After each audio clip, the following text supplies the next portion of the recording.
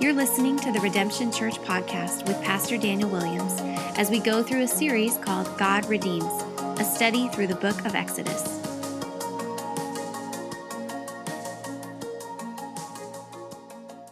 Right?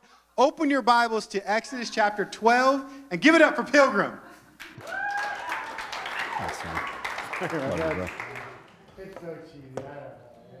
Killing me. Well, good evening, Redemption. It's good to see you all. It's good to be here. As Pastor Daniel said, let's open to Exodus chapter 12. And thank you for having me this evening. My home church, Shoreline in Bradenton, sends you their greetings. And since this is being recorded, I might as well just return the favor. Love your pastor. I'm so thankful for Daniel and Laura and their friendship and their just their encouragement. They pray for you as a fellowship often. They speak highly of you. They love you. And I know that we as a family pray for them, and we pray for you as well. One of the prayers that I pray, if you just want to jot this down and look at it later, is Ephesians chapter 3.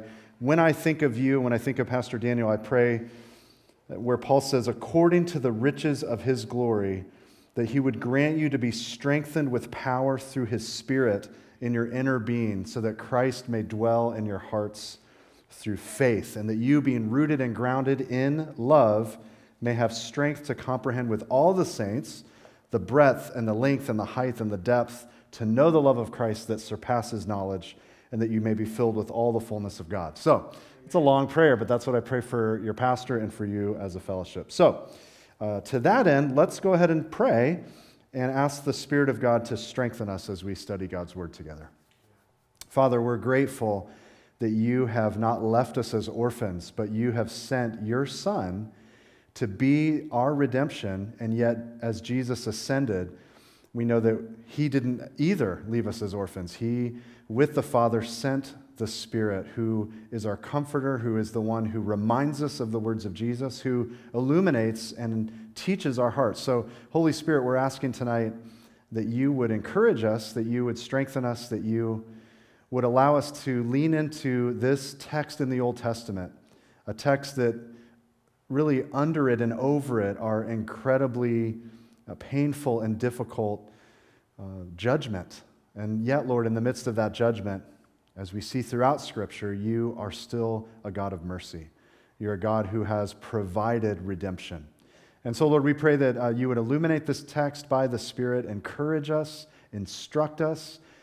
Lord, we pray that tonight we'd walk away not the same, because that would be an empty endeavor. Lord, we want to walk away transformed by the strength of the Spirit, because we've reflected on the Word of God and the person of Christ in your Word. So we just thank you so much that your Word is alive, and we ask now that it would cut joints and marrow, it would divide soul and spirit, and it would judge the attitudes and the intentions of our heart, and it would bring about the fruit that we need the Spirit of God to bring about in our life. So that's a big ask, but Lord, we pray that you will do it because we know you can. So we trust you, and we thank you in Christ's name. Amen. Amen. So, over the course of our lives, I want you to think about how many meals you have probably eaten since you've been alive. Now, my daughter's here. My daughter's around 15, and so her answer is going to be a lot less than mine, except if you count snacking on the weekends. That's going to add up. But you think about it, the meals that you've had throughout the course of your life, many, if not most of those, have been uninspiring, unexciting, very normal, sort of drab. The occasional meal in the morning, the afternoon, the evening. And nothing really stands out. Maybe in college, it was the ramen cup, and you went for it, and you added a little bit of Tabasco sauce to your ramen. In the morning, maybe it was just your basic toast and eggs. But the unexciting meals don't stand out to us. And for me, growing up, we used to celebrate one meal a year that was the meal of meals. And I think you know which one I'm talking about. It was the Thanksgiving dinner. The Thanksgiving dinner was the culmination of all the good meals of the year, but it was the best meal. And it had everything that was what you'd consider a good meal. You have, of course, the big table. You have the extended family there. You've got all the food you don't normally eat from day to day. It's not on the normal Thursday that mom, whips up this huge, well-basted turkey And there's all the little theories. I'm not going to get in an argument with you guys about is it better to deep fry the turkey, which it is, or is it better to oven roast the turkey or to bake the turkey? We won't get into that. But man, that's like the time you have the turkey, you have the cranberry, you have the stuffing and the green bean casserole, and of course the pumpkin pie.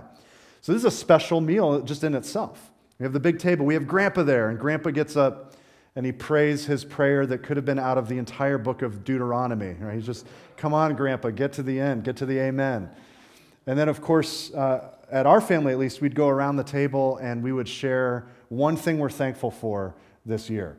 And as teenagers, we had to be drawn out of us, but we're sharing what we're thankful for. And then after the meal, after dinner, even though it was 3 o'clock, it was after dinner, and that post-meal was always the exciting time. You've got the Cowboys and the Lions on television. You've got Grandpa now in his turkey coma.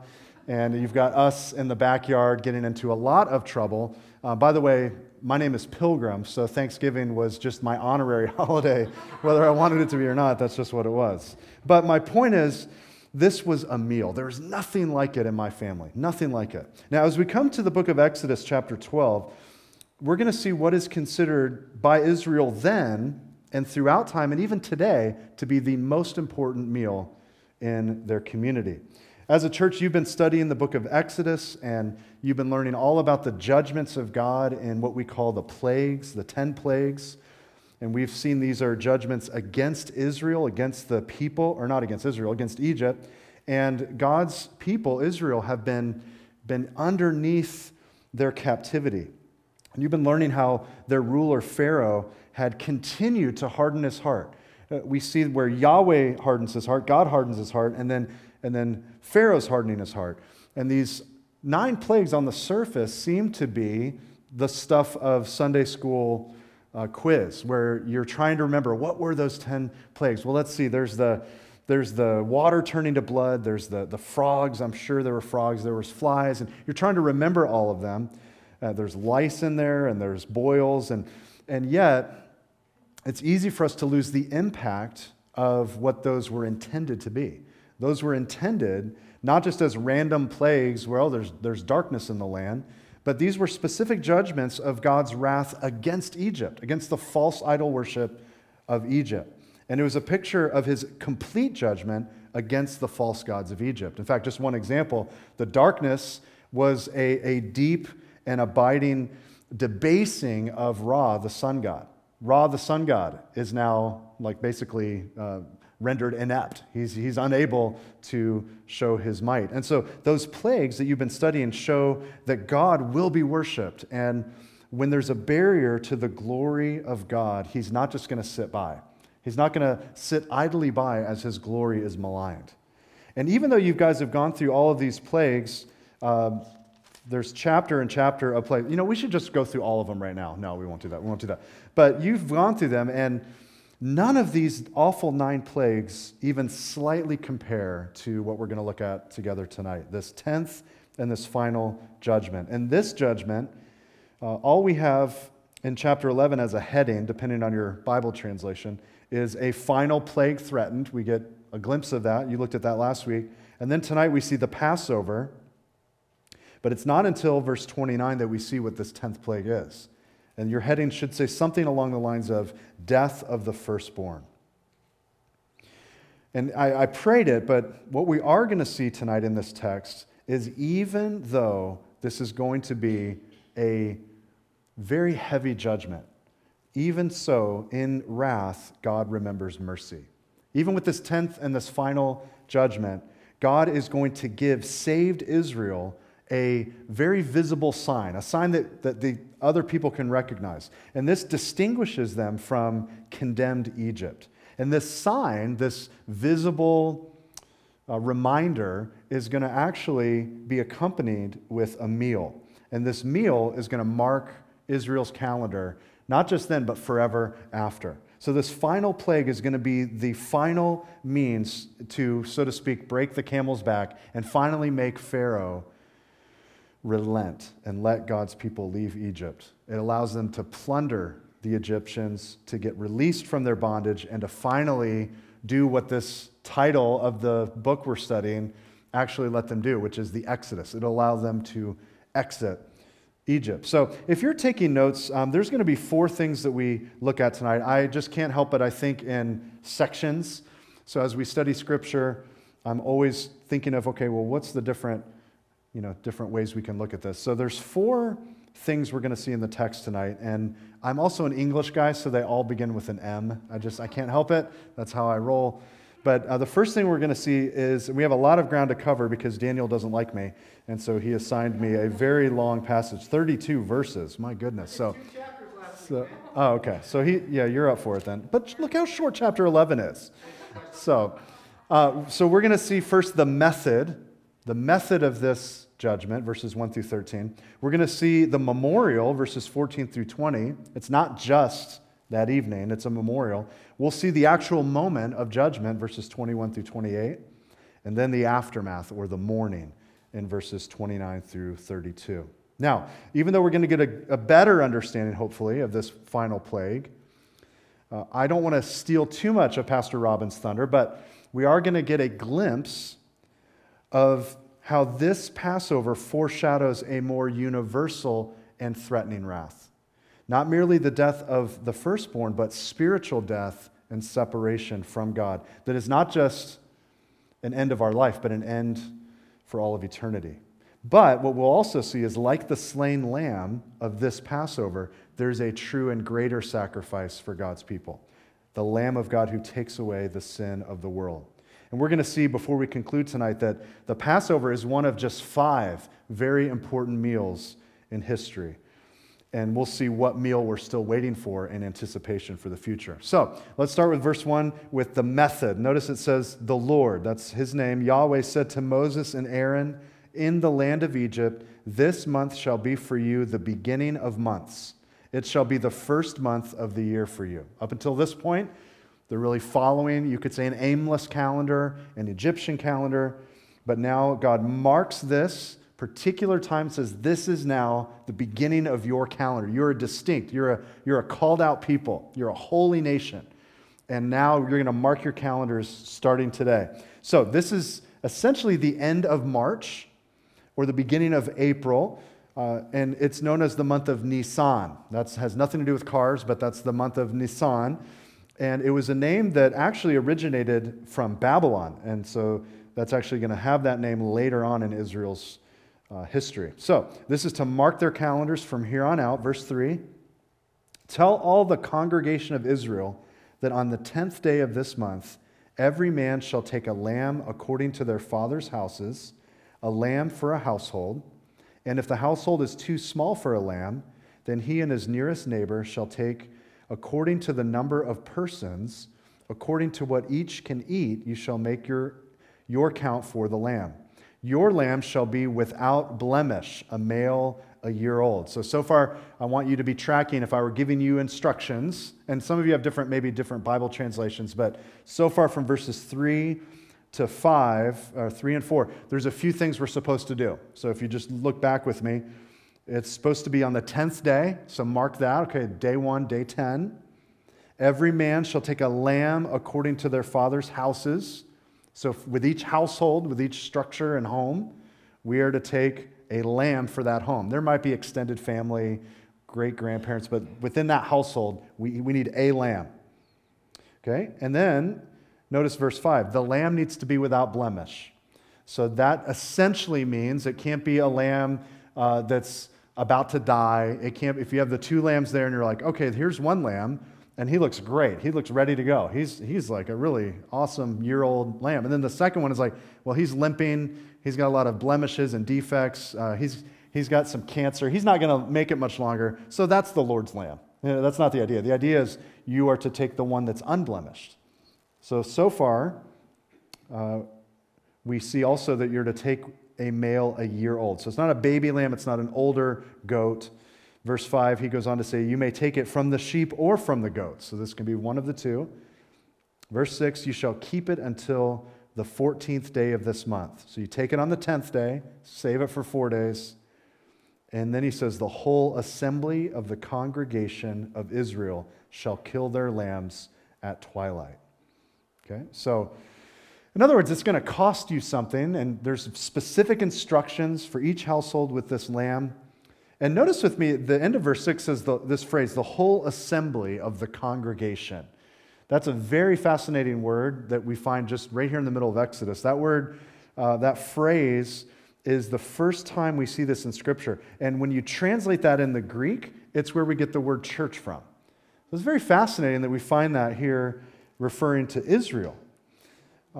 Now, if you look down just real quickly with me, down to verse 19, you'll see that it says, that person, if they eat what is unleavened, they'll be cut off from, here it is again, the congregation of Israel, whether he's a sojourner or a native of the land. Now, that's just interesting to me because in a parallel way, we are the congregation of God. We are the church. We're the called out ones that are the people of God. And even within a church, within a local church, you have the members of the church who are in Christ, and then you'll have visitors and you'll have people that are a part of that group. And so I just find it very interesting that he's using this same terminology that he uses with the church to describe this assembly, this gathering of Israel. But this is a very special moment. This is a moment where God is saying, I am now marking my people, the ones that I've called out among the nations, out of Egypt. And I'm going to now work in a very peculiar, very specific, particular way with these people. And do you know, you guys would love this. Do you know that the word that modern day non-Christ believing Jews, so these would be Jews that are not Christians who don't receive Jesus as Messiah, do you know the word that they use to describe this particular chapter that we're reading about in this particular feast? You'll love this because they would use the word redemption.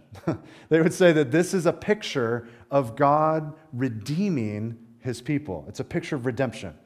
And so I just thought you'd like that word because, I don't know, you're named Redemption Church. So look at verse 7 with me. It says, then they shall take some of the blood. So the lamb is there. The lamb is slain at twilight. He says, take some of the blood and put it on the 2 doorposts and the lintel of the houses in which they eat it. They shall eat the flesh that night, roasted on the fire. With unleavened bread and bitter herbs they shall eat it. Do not eat any of it raw or boiled in water, but roast it, its head with its legs and its inner parts. And you shall let none of it remain until the morning. Anything that remains until the morning you shall burn. In this manner you shall eat it, with your belt fastened, your sandals on your feet, your staff in your hand.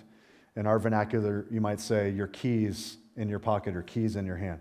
And you shall eat it in haste. It is the Lord's Passover. So if you're following with me, the instructions continue. We're already good so far, but now we're to drain the blood from the animal. We're to take it and smear it on the sides and the tops of the doorposts of the home. And then they were to roast the entire animal. There was to be none left over to the morning, but if it was left over, you're to burn it. Don't eat leftovers in the morning. In fact, you're to eat it with unleavened bread, which we'll get to in a minute, and bitter herbs. The bitter herbs were a sign of the bitterness, the cruelty that the Israelites had to live as they were in the oppression of Egypt. And so, not only that, but you're to eat it ready to run with your belt fastened, your sandals on, your staff in your hand. This is a standing meeting. We're going to have a quick meal here, and then we're going to be heading out. Now, here's what was going to happen, verse 12. This seems, Moses is tracking so far like this is odd, but okay, we're going to go with it. Well, here's what's going to happen, verse 12. For I will pass through the land of Egypt that night, and I will strike all the firstborn in the land of Egypt, both man and beast.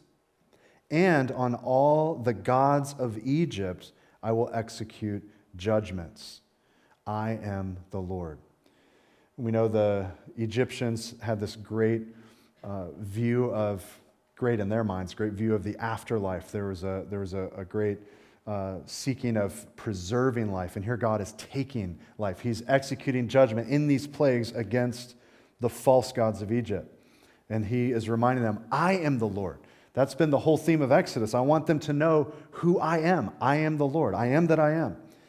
And then he says in verse 13, the blood shall be a sign for you on the houses where you are. And when I see the blood, I will pass over you, and no plague will befall you to destroy you when I strike the land of Egypt.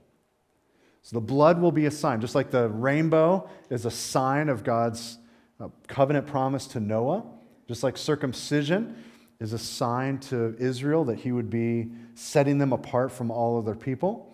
This blood is a sign, it's a picture that when man looks at it, he says, I don't get that, I don't understand it, but I know it saves. When God looks at it, he says, I see, I remember, and I save.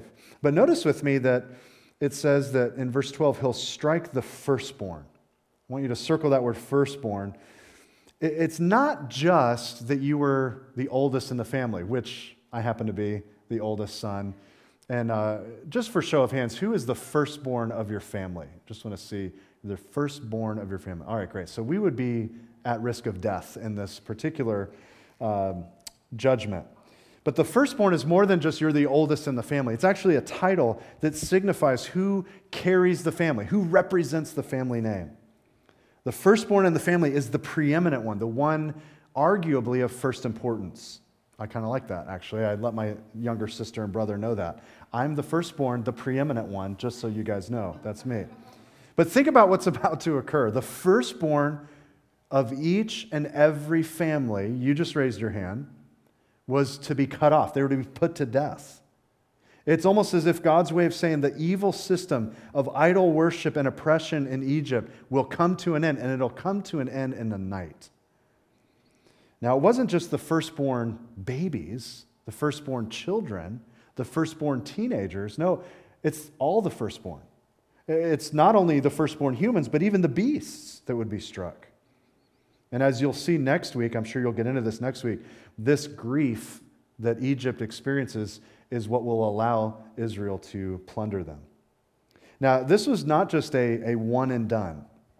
This was to be a memorial. So let's look at this second section and how this continues even to this day. Verse 14 says, "This day shall be for you a memorial day, and you shall keep it as a feast to the Lord. Throughout your generations, as a statute forever, you shall keep it as a feast." So this was not just a one and done. This is something God's setting up as a template to be done annually. Every time it's in that first month on the 14th day, they're to remember. Now, when you look at Israel, we're not going to go into these, but there's 7 feasts in the scripture that Israel commemorates. And each one of these are a different aspect of God's faithfulness. But this Passover feast is the foundational one. In fact, I'd love for you to jot down Leviticus 23, verses 4 and 5. I'll put it on the screen, I think. But this says, "These are the appointed feasts of the Lord, the holy convocations, which you shall proclaim at the time appointed for them. In the first month, on the 14th day of the month at twilight, is the Lord's Passover." So we see that in the law of Moses being reiterated as it's starting here. And that same chapter, Leviticus 23, goes on to list these other 6 feasts. So you may have heard of these: the Feast of First Fruits, the Feast of Unleavened Bread, the Feast of Weeks or Pentecost. You've heard of that. The Feast of Trumpets, the Day of Atonement, and the Feast of Tabernacles or Booths. And so that's a fascinating study. Actually, I encourage you to go look those up and the parallels that we see in the New Testament. It's pretty cool. But the Feast of Unleavened Bread took place right after the Feast of Passover. And we see that here in verse 15. So we've got this moment of Passover, but now we've got something continuing on. So right after that, notice verse 15. He says, "For a week, for 7 days, you shall eat unleavened bread. On the first day you shall remove leaven out of your houses. For if anyone eats what is leavened, from the first day until the 7th day, that person shall be cut off from Israel." Sounds a little extreme, but there's a reason. He says in verse 16, "On the first day you shall hold a holy assembly, and on the 7th day a holy assembly."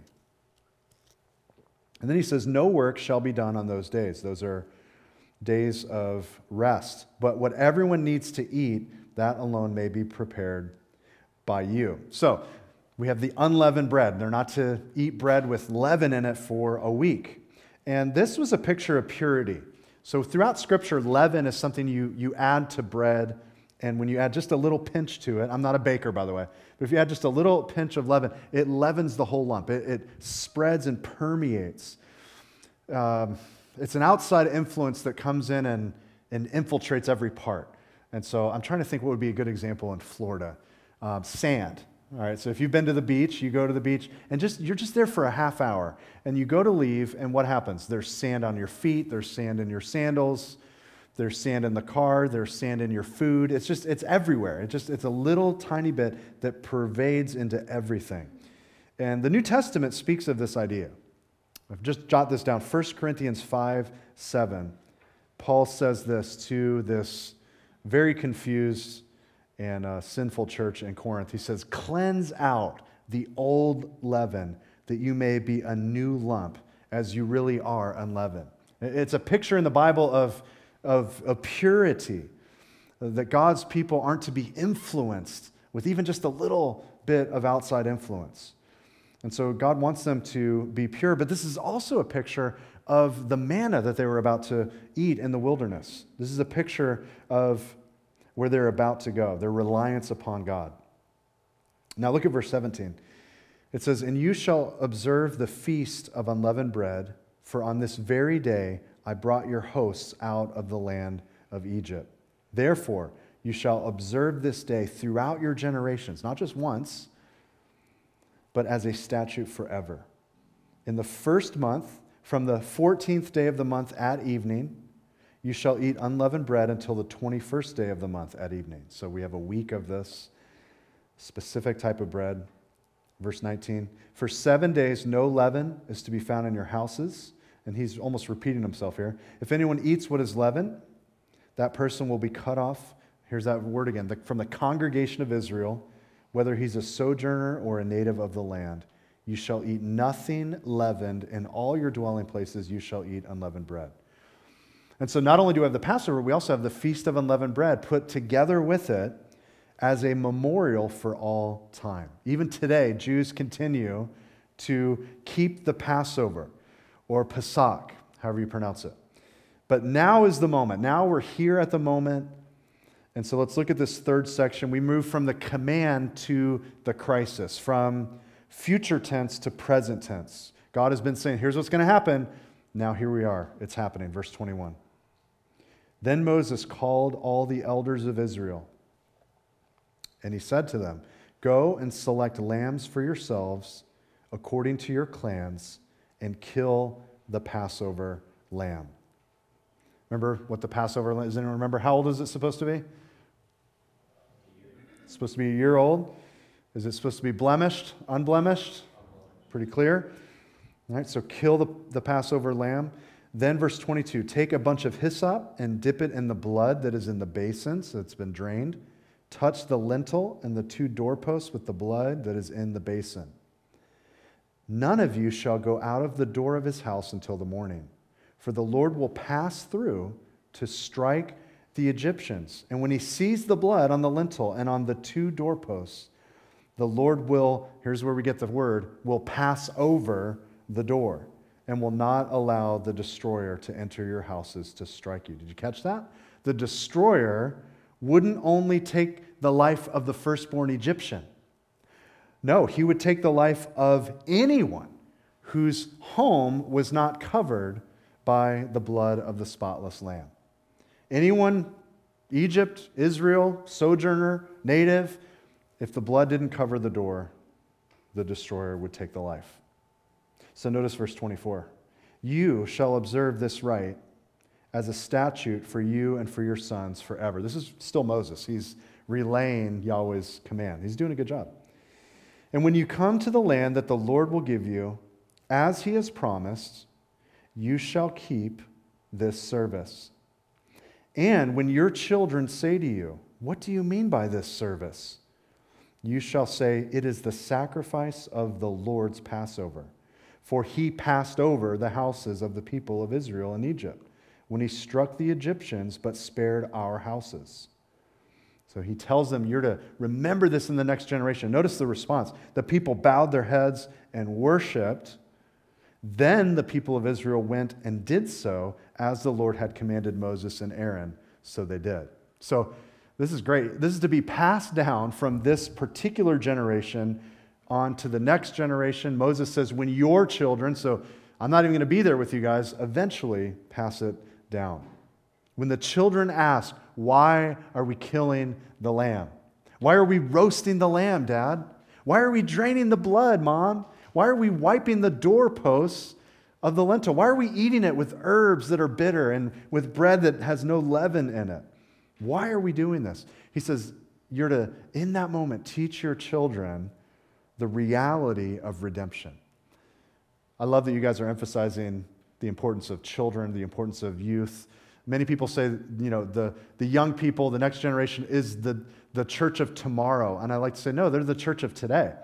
They're the whole assembly. They're a part of who we are. They're a part of the church.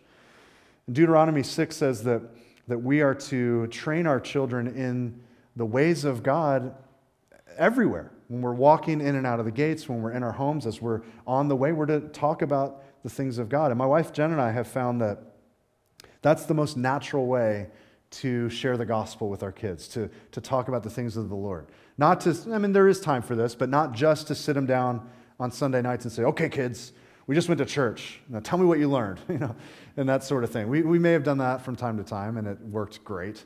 But it's much more effective as you're driving along the road and your kid's in the back seat in the car seat, just asking, how is God everywhere? Who is Jesus? How is there a Father, Son, and Holy Spirit? And you go, I don't know, actually. That's a good question. I need a commentary to answer you. But see, that's practicing this model that Moses is leaving for the elders to talk about the Lord, talk about the gospel when these things get brought up. Why do we do this? Why do we do these things in this way? It's to bring about the truth of God. So the elders were to set this example, and not a single household in the land that night would be safe, apart from the shed blood of the unblemished lamb. Now let's look at this last section, and we know what happens, but let's read about it anyway. We can't take all of our theology from Prince of Egypt on Disney, okay? We have to actually read the text. It's actually a pretty accurate movie, but we have to read the text. So verse 29 says, at midnight, the Lord struck down all the firstborn in the land of Egypt. And this is telling, from the firstborn of Pharaoh who sat on his throne to the firstborn of the captive who was in the dungeon, and all the firstborn of the livestock. Didn't matter if you were great or small, the wrath of God is no respecter of persons. No one could or can escape the judgment of God. Notice with me, there's only one means of redemption. There's only one way of salvation. It didn't matter if you were a nice guy, if you cut your lawn, if you flossed your teeth, if you were an upstanding citizen who voted and paid your taxes on time. There's only one way to be saved. Well, it says, verse 30, Pharaoh rose up in the night, he and all his servants and all the Egyptians, like any of us would if there's a imminent death in the family. And there was a great cry in Egypt. That's an understatement. For there was not a house where someone was not dead. Again, every uncovered home where a firstborn person or beast resided, there was death. Now, up until this point, you've been reading this, you've been studying this. God has been hardening Pharaoh's heart, and Pharaoh has been helping him finish the job. He has hardened his own heart. But now in his grief, he seems to give up and to give in. Verse 31. Then he, Pharaoh, summoned Moses and Aaron by night, and he said, up, go out from among my people, both you and the people of Israel, and go serve the Lord, as you have said. Take your flocks and take your herds, as you have said, and be gone. And then I don't understand why he says this. He says, and bless me also. So obviously, there's a little bit of acknowledgement of the God of Israel, seeking a blessing even in the midst of death. Now, you'll see this in a future study. Spoiler alert, Pharaoh will change his mind again and will pursue Israel. But for now, he and his servants and his friends and his relatives, they're all mourning the loss of someone they love. Perhaps many people that they love in this humiliating and sobering judgment. Now, God to his people in this moment has been faithful, as we just sang about. He's been faithful to keep his word. He's been faithful to raise up a deliverer in Moses, to redeem his people from death, to save them and secure them under the blood. And now truly begins their exodus. In fact, the heading above verse 33 is the Exodus. Now their long and faithful journey in through the wilderness and eventually into the land of promise will happen. But it all happened through, if you would, through this very incredible and sobering judgment. Now, as we seek to apply this text, as a Christian, there are so many parallels. And again, I don't want to give away too much because you're going to participate in a Seder dinner, which is a great opportunity to see this visibly or visually displayed. So I just want to apply this text from the scripture just for a minute, and then we'll look at 5 important meals. So real quick, and I told you a minute ago, 1 Corinthians 5:7, but Paul goes on after the leaven, unleavened talk to say, Christ, our Passover lamb, has been sacrificed. So the apostles saw that this story is fulfilled in Jesus, that Jesus is that spotless, unblemished lamb. In fact, other places in Scripture reveal to us that you were not to break a bone in the lamb's body. And we know from the New Testament that Jesus was pierced in his hands and feet, and yet none of his bones were broken. In fact, the Apostle Peter in 1 Peter 1:18 says, you were ransomed from the futile ways inherited from your forefathers, not with perishable things such as silver or gold. He says, but with the precious blood. You were redeemed with the precious blood of Christ, like that of a lamb without blemish or spot. This speaks of Jesus' sinlessness before God. He was without blemish, without spot. So this Passover, think about it, it is an amazing picture of the gospel. That Jesus is our lamb, the lamb who was slain. His blood was shed.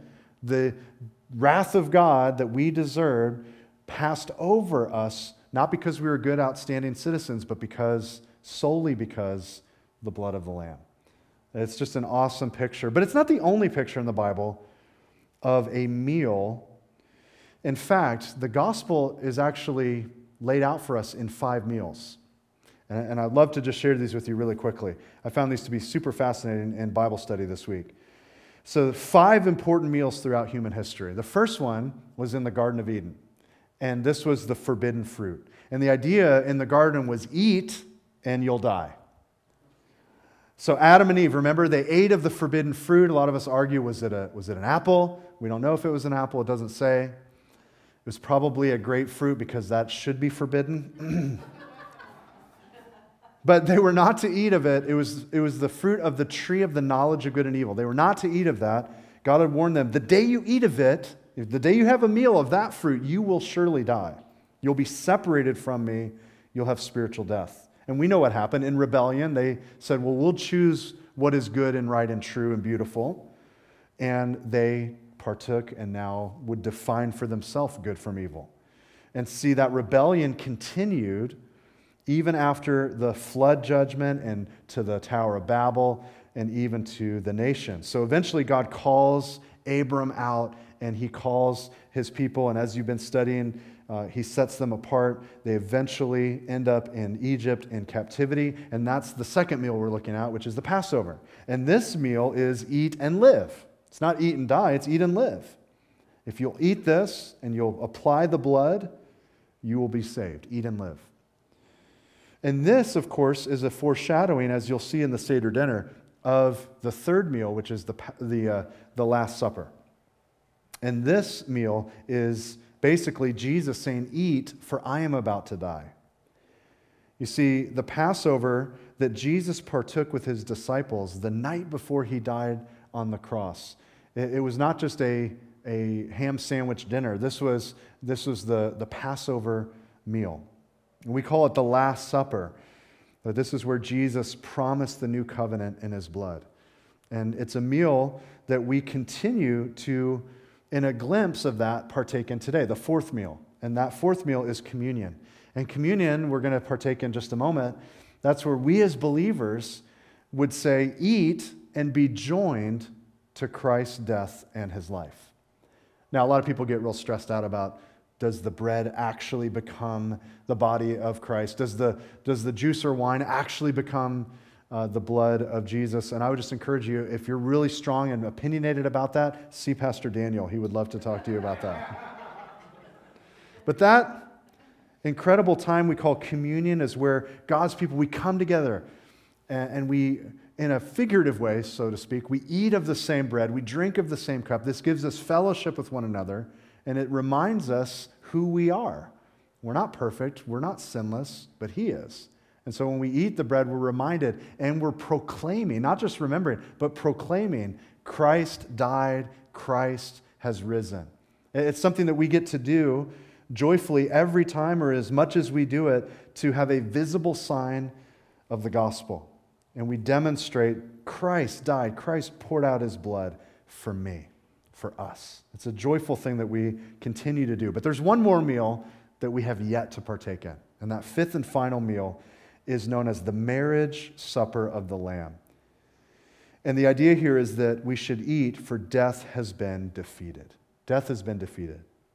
You can turn there, or you can just look it up later. Revelation 19, verses 6 and 7 says, I heard what seemed to be the voice of a great multitude, like the roar of many waters, like the sound of mighty peals of thunder crying out. Here's the church crying out. We're singing together, Hallelujah, for the Lord our God, the Almighty reigns. Let us rejoice and exalt and give Him the glory, for the marriage of the Lamb has come, and His bride has made herself ready. We are, the church is the bride of Christ. We're joined together with the bridegroom. And one day yet, we'll be united with Jesus, and we'll rejoice and we'll feast together in a meal way more glorious than any Thanksgiving meal you and I have ever had. It's a day we almost can't even fathom or imagine, a day of great joy and great feasting. Now, until that day, we do what Revelation 12:11 says. We overcome by the blood of the Lamb and the word of our testimony. We live our lives as Christians overcoming by the blood of the Lamb, by the blood of Christ, the shed blood of God's Lamb. Now, we know, like Israel, that the wrath of God has passed over us because innocent blood was shed. And maybe this is your first time at church, or you've never heard the gospel. But see, the good news is that though we were dead in our sins, though we were at enmity, we were enemies of God, the good news is that Jesus was the true and better Lamb of God. And He died so that you may live. But that doesn't happen just by default, any more than it happened here in the Passover. You see, we have to place the door above our own doorposts. We have to receive this finished work on our behalf. And that doesn't happen because mom or dad or grandpa or grandma were Christians. It doesn't happen by being a good person. It doesn't happen by church attendance or giving large sums of money or helping the poor. It doesn't happen with flossing your teeth or working out every day or the fact that you avoid gluten or dairy or meat in your diet. None of these will remove the coming wrath. You might say, well, I'm a good person. I attend church regularly. I read my Bible. I pray. I go on 1 million mission trips. But see, none of these things save. Like Israel on that fateful night, the only means of salvation is the blood of the spotless Lamb. Have you received the work of Christ in your own life? You see, 2,000 years ago, God's only Son came from heaven to earth, and He lived a perfect life, and He died an innocent death in place of the condemned. But we trust that He rose again triumphantly, and He conquered sin and death, and He redeemed those who repent of their sin and trust Him for eternal salvation. Have you done that? Have you received Christ's finished work? Have you been made new, made alive by the work of Christ? Well, this evening we invite you to respond, to turn from your sin and to turn to God. Don't let the forbidden fruit be the meal that defines you, but allow the last meal that we wait for be the one that defines you. Now, as a Christian, maybe many of you are Christians, or everyone here is a believer. That's awesome.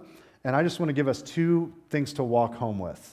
Hopefully you're not walking home, but if you want to leave tonight, 2 things we can leave with, okay? And I think these speak to this text. So take it from the Old Testament to Delray Beach here in 2022. First, the believer. You need not fear death because God is with us. You look at those who are waiting that night and worrying as the destroyer. This is a real threat. Came by and did I do it right? Was it a year-old lamb? I hope it was unblemished. I didn't break any bones. I made sure was there enough blood? That night, I wonder if they were afraid for their very life. And we as believers, we can rest this evening knowing that God is with us. Hebrews 2:14 and 15, it basically speaks about that through death, Christ destroyed the one who has the power of death, that is the devil, and to deliver all of those who through fear of death were subject to lifelong slavery. Maybe that's you. Maybe you've been afraid of dying, of crossing the threshold from death to eternal life. And I just want to encourage you, sounds not encouraging, you and I will all die. Isn't that encouraging? We will all die, and yet the Bible says to be absent from the body is to be present with the Lord. So either with him in salvation or before him in judgment. As believers, we don't need to fear death. We can rest tonight because God is and he will be with us. The number one command in Scripture is fear not. And it's almost always tied to the number one promise, which is, I am with you. So fear not, believer. If you're afraid of death, trust that God is with you. Finally, number two, I want to encourage you tonight that you as a believer need not fear condemnation because Christ has saved us. Romans 8:1 says, there is therefore now, what is it? No condemnation. How much? None. There's no condemnation for those who are in Christ Jesus. You and I as believers don't need to fear, I hope the blood is enough. I hope the blood of Christ, I hope I did it right. Did I pray the right prayer? Did I do the right thing? Will the blood hold? Will I face the wrath of God? Now listen, the ground of your assurance this evening, it's not in your fervor, even though you can be very filled with fervor. It's not in your own ability to obey. I wish it was. Actually, I'm glad it's not, because my own ability to obey falls short. No, the ground of your assurance before God is his ability to save. I could say this in a really lame way, but there's a much better way of saying it. I want to close our time in God's Word with a sermon clip from a theologian named Don Carson, D.A. Carson. And I pray that you'll find this clip as powerful and encouraging as I found it to be. But I was going to try to do this and say it and communicate it, and I thought, there's no way. I just have to show the clip. That's just a much more powerful way. So I hope this is encouraging to you as it is to me. And again, thank you all for letting me come tonight to share God's Word with you. Picture two Jews by the name of Smith and Brown, remarkably Jewish names.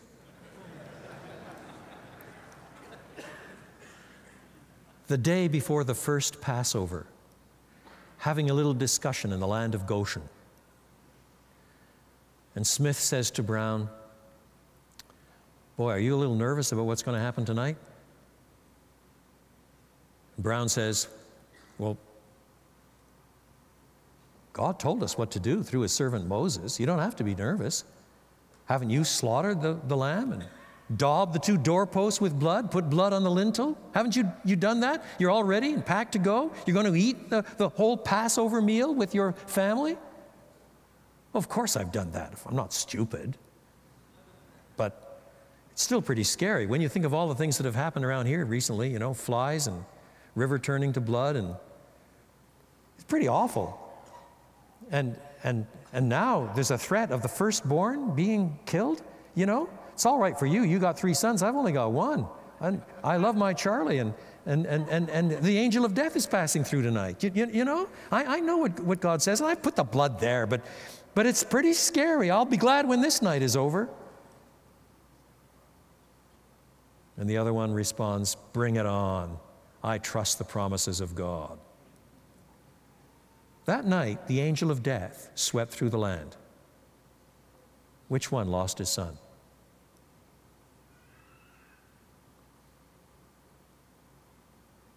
And the answer, of course, is neither.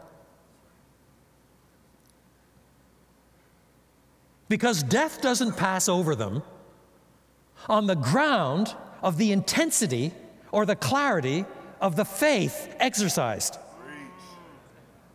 but on the ground of the blood of the Lamb. That's what silences the accuser. The blood silences the accuser of the brothers as he accuses us before God. He silences our consciences when he accuses us directly. How many times do we writhe in agony asking if God can ever love us enough, if God can ever care for us enough after we've done such stupid, sinful, rebellious things, after being Christians for 40 years? What are you going to say? Well, you know, God, I tried hard, you know. I did my best. It was a bad moment. No. I have no other argument. I need no other plea. It is enough that Jesus died and that he died for me. We overcome him by the blood of the Lamb. There is the ground of all human assurance before God. There is the ground of our faith, not guaranteeing intensity of faith, so fickle are we. It's not the intensity of our faith, but the object of our faith that saves. They overcome him on the ground of the blood of the Lamb. This is Pastor Daniel Williams with Redemption Church. Thank you so much for listening to this message. You can subscribe to this podcast via iTunes, Google Play, or YouTube so you never miss a message. The mission of Redemption Church is to pursue and to proclaim Jesus, and we would love to have you partner with us. Feel free to share these messages with your family and friends. And also, if you'd like to donate to the ministry, go to redemptiondb.com. God bless you.